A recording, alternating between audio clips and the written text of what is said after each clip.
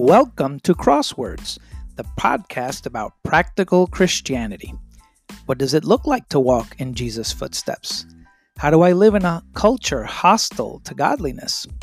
These are questions that we'll answer on each podcast as we get our heart and mind on Jesus. All scriptures quoted are from the New International Version. You can follow me on Twitter at kingdom_saint. Walk with the Lord today and be a blessing. Good afternoon, family and friends. Pleasure to be with you here this first day of the week. How do we measure greatness? Let's think about that today. I'm sure that each of you strives for something that you may consider greatness, or perhaps you may be striving after somebody else's idea of greatness, which tends to affect our self-confidence. Is greatness something that we can measure universally? What makes someone truly great in the eyes of others, regardless of our ideas, beliefs, or convictions? I appreciate Gerard's lesson and the comparison that he made because it really speaks to the character of Christ and what we're going to be speaking about today. We are in the middle of Jesus' last week of life. The disciples are preparing for the Passover meal. We will be having a lesson, Lord willing, about the Passover itself, its history and significance during our Bible class. But today we're going to be learning about some events leading up or perhaps that occurred during that time while they were sharing the Passover meal, Jesus' last Passover. And something significant happens as they get ready for what was also known as the Feast of Unleavened Bread. So this is happening Thursday night after sundown, leading into Friday. They were in an upper room in Jerusalem. And so the first thing that happens as they were preparing for the meal is that a quarrel breaks out. A quarrel broke out among the disciples. They argued about who should be considered the greatest. Now, I'm sure that if you heard about Queen Elizabeth's funeral or perhaps saw it on TV, the world thought that was a great person. You know, you can measure that because you can see, like Gerard spoke about, what the crown was worth, where she was, the funeral procession, and all these other things. Somebody might look at that and say, wow, that must have been a great person. So it's something that we frequently think about, right? What is greatness? And the disciples themselves apparently had a quarrel about that at this time. Maybe it was brought up because they were talking about the kingdom. It could be because someone started talking about the seating arrangement. They were going to be seating, and it was a big deal who was going to be sitting next to Jesus, on his right or on his left. Maybe that's how the argument got started. We don't really know, but the whole preparation for the feast is interrupted by this talk of human greatness. And Jesus is going to remind them that greatness is not based on position or on our presumption, but on service. He says to them, the kings of nations have power over their people, and those in authority call themselves friends of the people. You're not going to be that way. That's not how you're going to be. Rather, the greatest among you must be like the youngest, and your leader must be like a servant. In the kingdom of God, it tends to be the opposite. That's why we frequently call it the upside down kingdom. Those with power really are those who should be serving the people. The greatest is like the youngest. The leaders are found among the young, helping the young people move forward. The leader must be like the servant. The leaders are the ones serving, not the ones standing, not the ones sitting. Jesus continues to say, who is the greatest? The person who sits at the table or the servant? Isn't it really the person who sits at the table? But I'm among you as a servant. Jesus, the greatest of all, King Jesus, came to us as a servant, came to us humbly, as Gerard read from Philippians. He is God, but he didn't consider God to be something important, and he became a servant. He became the lowliest form. Humility has more power than man-made or man-imposed authority. That's the lesson to learn here from what we're going to talk about. Let me say that again. Humility has more power than man-made or man-imposed authority. That's what we're going to learn from what Jesus is going to do. He tells them, you've stood by me in troubles that have tested me. We know the disciples stood by Jesus, even though they sometimes doubted. They didn't understand everything Jesus was telling them. They knew he was somebody special, somebody great by all the things that he did. And even though Jesus' credentials were often tested and challenged, the disciples didn't abandon him because of that. And Jesus acknowledges that at this moment. He says, you stood by me. So my Father has given me a kingdom, and I'm giving it to you. So this is how Jesus now says, you have an opportunity for greatness in this kingdom that I'm giving to you. And it's going to be a different kind of greatness. It's not the greatness that you typically think about. Jesus continues to say, you will eat and drink at my table in my kingdom, and you will also sit on thrones and judge the 12 tribes of Israel. I shared with you what this meant in a few lessons ago. In this kingdom, they would continue their fellowship with Christ. Of course, he's saying this and they don't really understand what he means by it at the moment. We realize what it means because we're on the other side of the cross. We're looking back and seeing how all these things were fulfilled in the church. We know that in this kingdom, they would continue their fellowship. As a matter of fact, that's what we do every first day of the week. When we're sitting here, this Lord's Supper that we take is a reminder that we're sitting at Jesus' table, that we're invited to partake at the table of Christ. Right now, it is a very humble feast, isn't it? But it will be a great feast when Jesus Christ is revealed. In this kingdom, in Jesus' kingdom, we will be satisfied in a shared fellowship. It will be one of the devotions that they would practice, as we read in Acts chapter 2, verse 42. They were devoted to the fellowship and to the breaking of bread. The apostles would eventually become those judges of all Israel because their written word preserved in the New Testament would supersede the law of Moses and be known as the new covenant in Christ's blood. Anyone who is a member of this kingdom, all of you who have been baptized and who partake of the supper, you sit at the Lord's table. You're reminded that we all equally share of the blessings in this kingdom, that we're here sitting with the King, but we're not sitting proud, sitting mighty, sitting high, because Jesus is going to show us what it takes to be great in the kingdom of heaven. And it's to be a servant, to serve one another, which is where we're going now. While the supper was taking place, the devil had already put the idea of betraying Jesus into the mind of Judas, the son of Simon Iscariot. The word devil there in the Greek just means accuser or slanderer. And he is the one being identified here as putting this idea of betrayal into Judas' mind. The devil is all about accusing and slandering.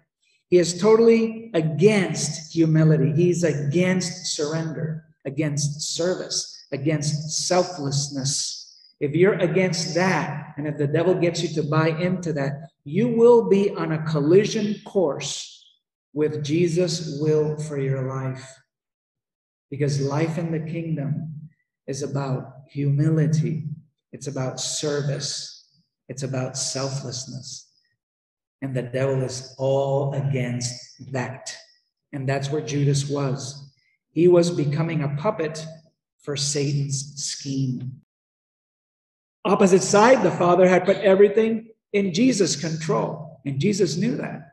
He also knew that he had come from God and was going back to God. Because this is his last week and because he knows what is coming, he thinks about what he's going to do. He had the control. Like the Bible says, he could have called 10,000 angels. Maybe he was thinking, man, am I going to really go through this? Things are coming to a head here. Am I going to go through with this? We know that he's later going to pray in the garden, and we're going to do a lesson about that, where these things really hit him hard. This is the last time he's with disciples in a free way, because after this night, he's going to be arrested. What is he going to do during these last hours? He knew he had authority over everything. He had the control over everything. God had given that to him. Why should we follow Jesus' example? Why should we learn to tremble at God's words? Because Jesus knows everything on this side and on the other side. And he chose to give up this side to help us make it to the other side. That's why. He used all his power and all his influence to that end. And this is, I believe, what compelled him, as we'll see in the next verse, to love his own to the very end and to demonstrate this by washing their feet. The knowledge and awareness that had come to Jesus compelled him, moved him at this point to wash his disciples' feet, to teach them an example to follow, underscoring that if you think you're important in the kingdom of God, then you prove it by washing one another's feet. Not by lording over each other, but by washing one another's feet. We're going to explore what that means in a minute.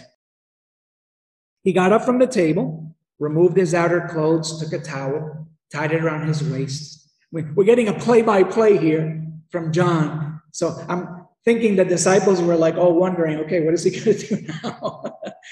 We're all sitting here at the table. They were not really sitting. They reclined at the table, by the way.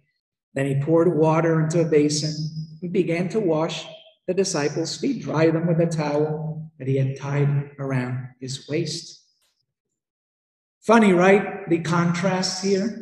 As the disciples were jockeying for authority and greatness among themselves, now Jesus is going to show them what greatness is and how it should be displayed. Let's understand this custom of washing feet. This, by the way, was common courtesy. It did not just soothe the visitor's feet. The shoe was not too comfortable at the time. You walked around in open sandals most of the time. You had to walk everywhere. There was no paved street, so your feet got dirty. So it was not just because you didn't want to dirty your home, but also because eventually when you would recline at the table, your feet would be in somebody else's face when you recline, you know. But who did the washing? It was a task performed by the lowliest servant there.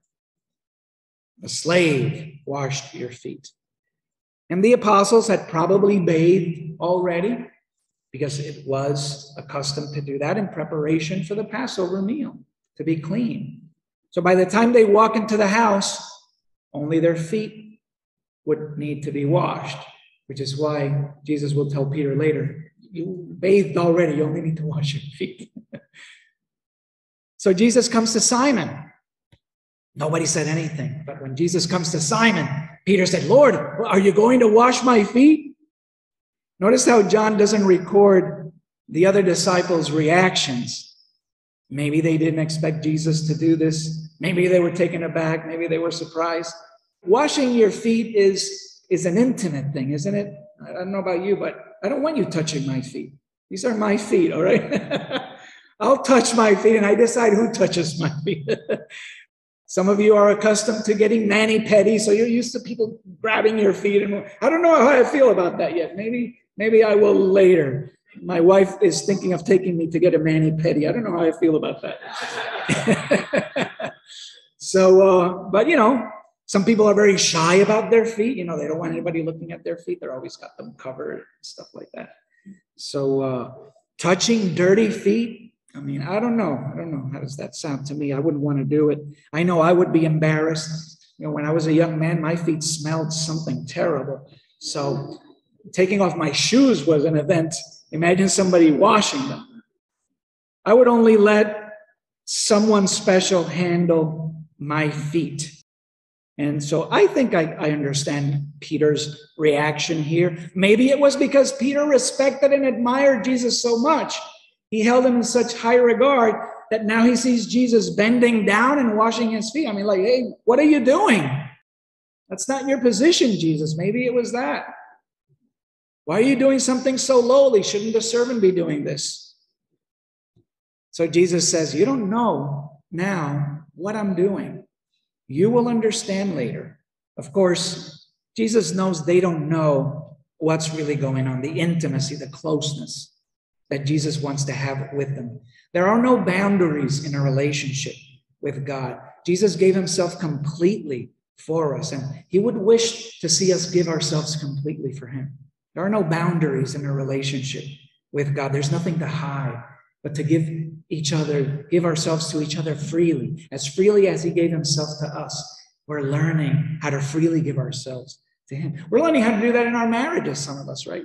We still have trouble with that, even in our marriages. And sometimes we talk about boundaries, and boundaries are for cattle and for goats and for sheep, not for people.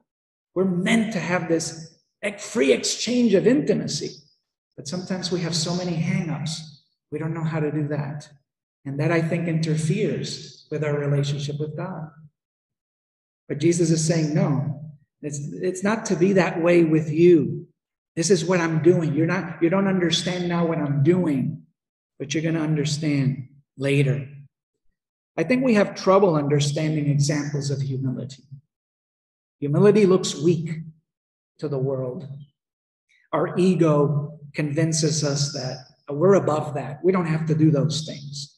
We try to justify that we don't need to do that. It's unnecessary to do that. Why do you have to do it that way, Jesus? Why don't you do it a different way? If all Jesus was teaching was foot washing, then they would have understood what he was doing.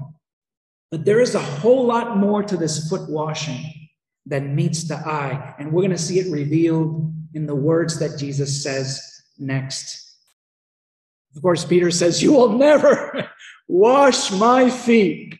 Jesus replied to Peter, if I don't wash you, you don't belong to me. Wow, simple statement. If we don't surrender to Jesus, if we don't submit to his cleansing of us, he says, you don't belong to me. This shows that this symbolic washing, that of course was serving a practical purpose at the moment. It was serving a few practical purposes because they needed a foot washing, number one. They literally needed one.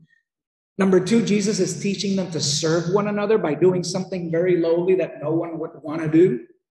But number three, the deeper thing is that this was to represent a spiritual cleansing.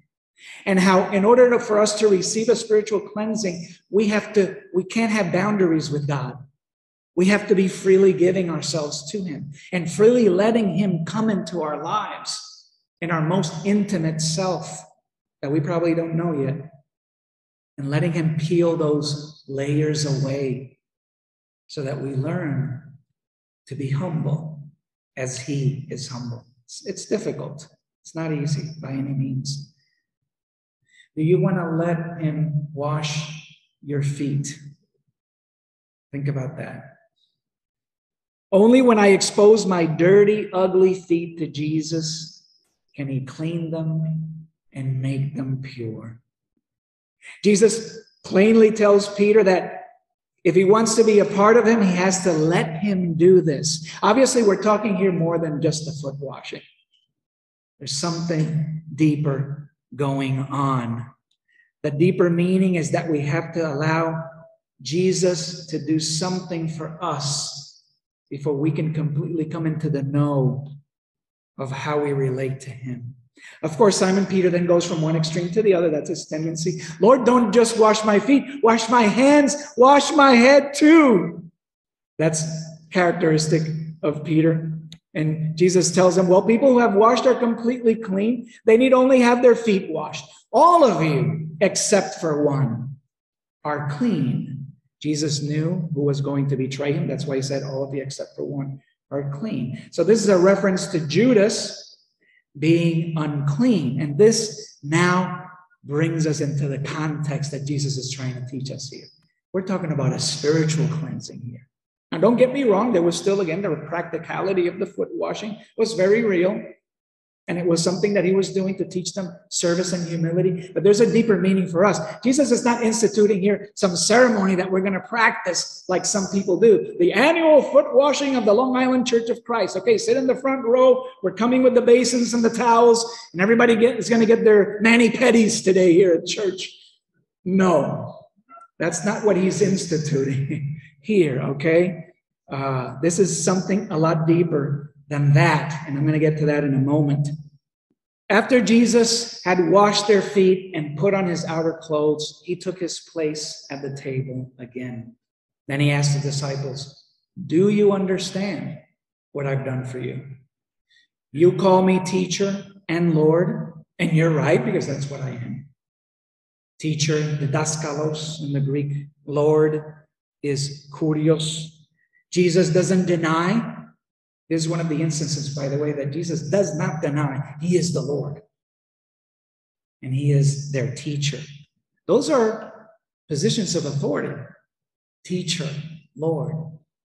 However, if I, your Lord and teacher, have washed your feet, you must wash each other's feet.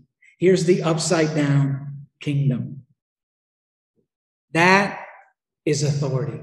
You call me teacher, you call me Lord, and I have that authority. But I'm going to share you where real authority lies, where real power lies.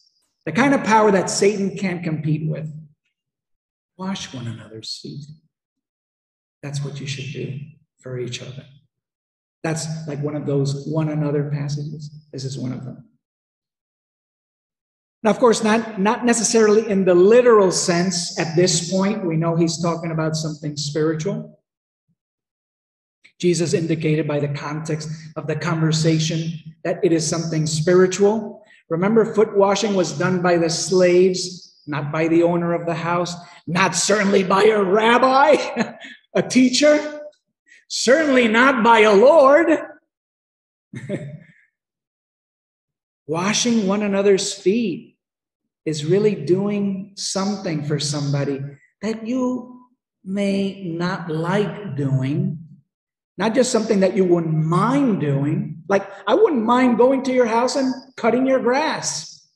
Yeah, I have a lawnmower. I'll put it in the car. Yeah, I'll do you a favor. Oh, somebody doesn't know how to cut their grass. Somebody needs their grass cut. Somebody needs their house painted.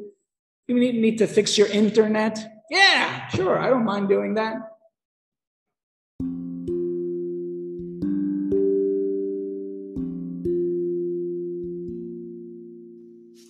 If you like this podcast, please show your support by clicking on the support link on my Anchor FM profile. You will find the link listed in the description of the podcast on your favorite podcast app. With your support, I will continue to produce authentic Christian content as the Lord allows me to do.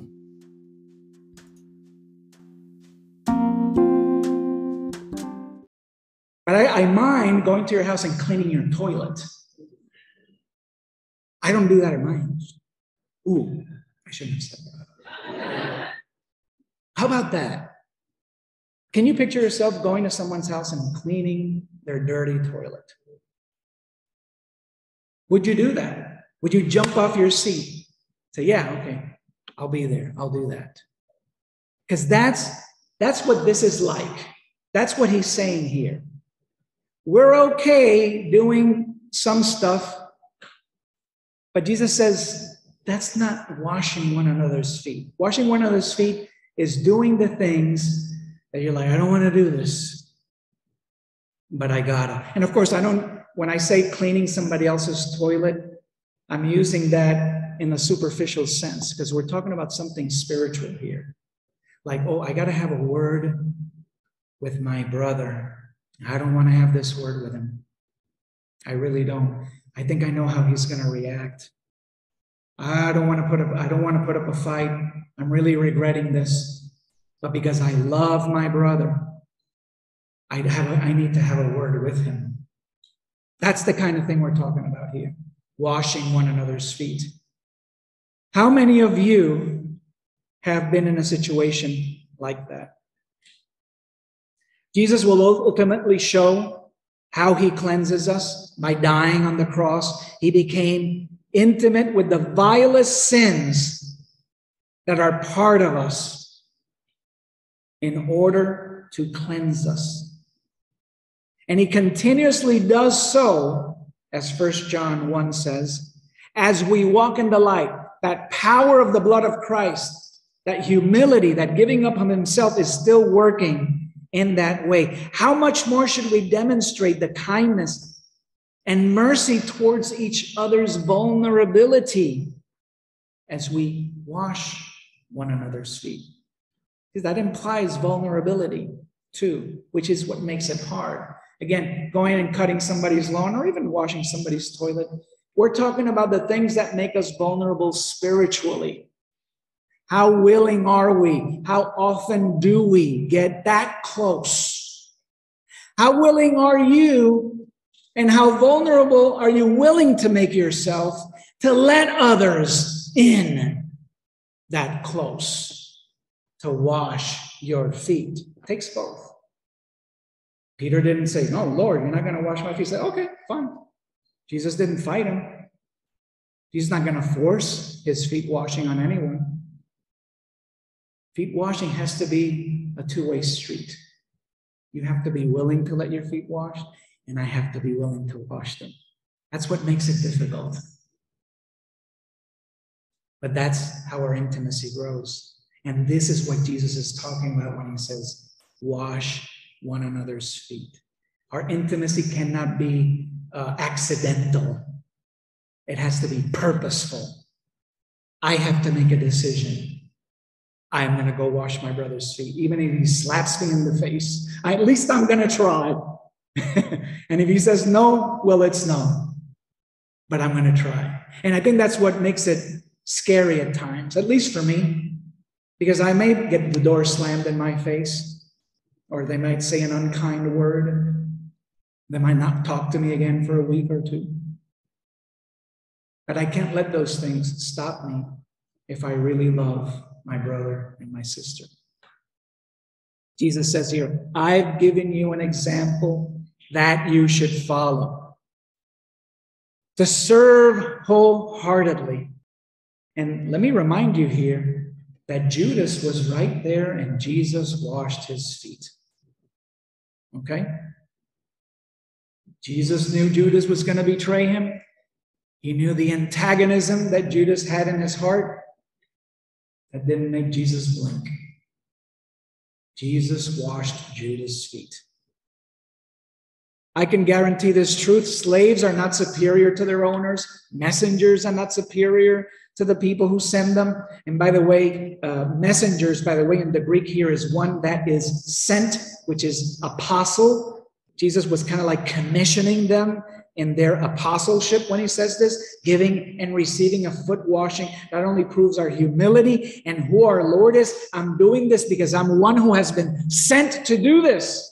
This is a task that my Lord, the one who I call Lord and teacher, sent me to do this. And I'm not superior to him.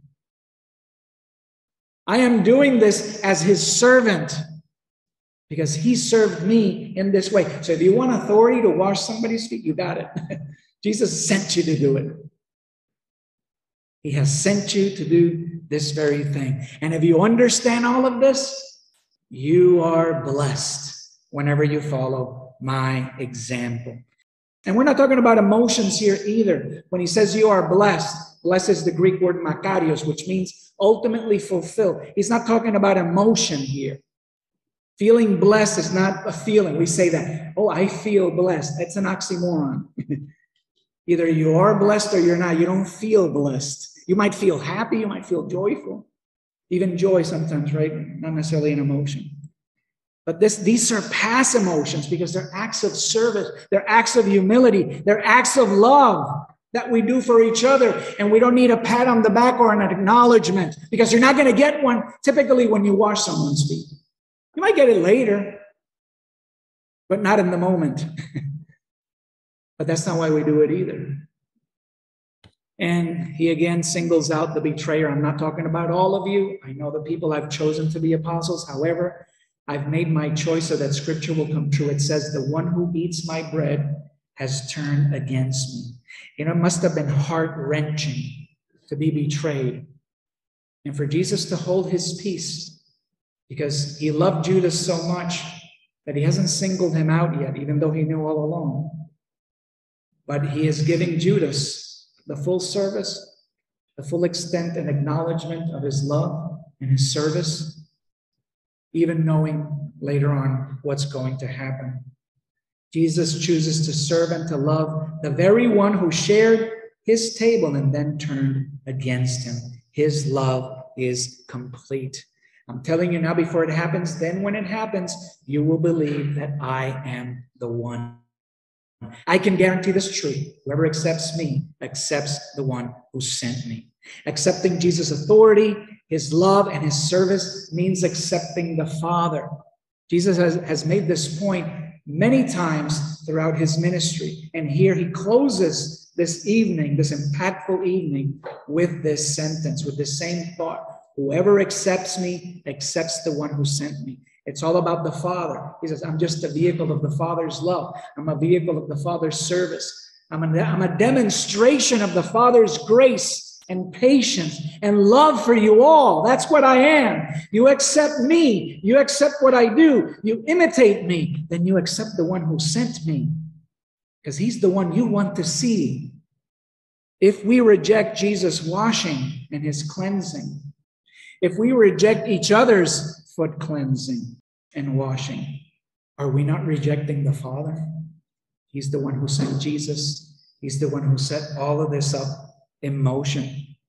Of course, accepting Jesus is also accepting God's plan for the redemption of your soul. That's the whole point. God opened the doors of heaven, inviting anyone to this feast. He wants everyone to partake at the table. He wants everyone to learn what it takes to be great in the kingdom of heaven, not great in the world, great in the kingdom of heaven, which means to serve. And that's something that we all can do. When Jesus said, do you want to be great in the kingdom of heaven? Then become the least. Oh, that's something I can do. Can you do that? We can all do that. There's no excuse, economic, intellectual, or academic, that's impeding us from becoming great in the kingdom of heaven and washing each other's feet. The gospel here is a demonstration of that humility of Christ, willing to become nothing, a servant, and die the most brutal death on a cross, the most despicable kind of death, the death of a criminal, the death of a despised person with no honor, because he is the King of Kings and Lord of Lords, because he did it for you, because he did it to prove a point. And we're expecting him to come back because he was raised from the dead. He is the pattern that we follow. So the first steps to join Christ in that pattern, to become like him in his death, involves being baptized. We call that the first step of obeying the gospel and becoming a Christian, becoming part of this kingdom that Jesus says, my Father has given me a kingdom and I'm going to give that kingdom to you. You want to be part of the kingdom? Or you join Jesus in this way and you start your journey in this way. We show our loyalty and our desire to be a part of that by surrendering our lives, by wanting to change the way that we think, because our way of thinking is way lower than God's. God says, my ways are not your ways. My thoughts are not your thoughts. And so we surrender ourselves to acknowledge that God has a better way for us. And that's what happens when we are baptized. This is just the beginning, though, that first step of baptism. And we have a journey to walk through, a journey where we're going to learn all about the greatness and the power in being humble and being a servant and washing one another's feet. If any of you wants to pray at the end of service, we're going to have an opportunity for you to come forward after we sing, after all the singing is done and everything.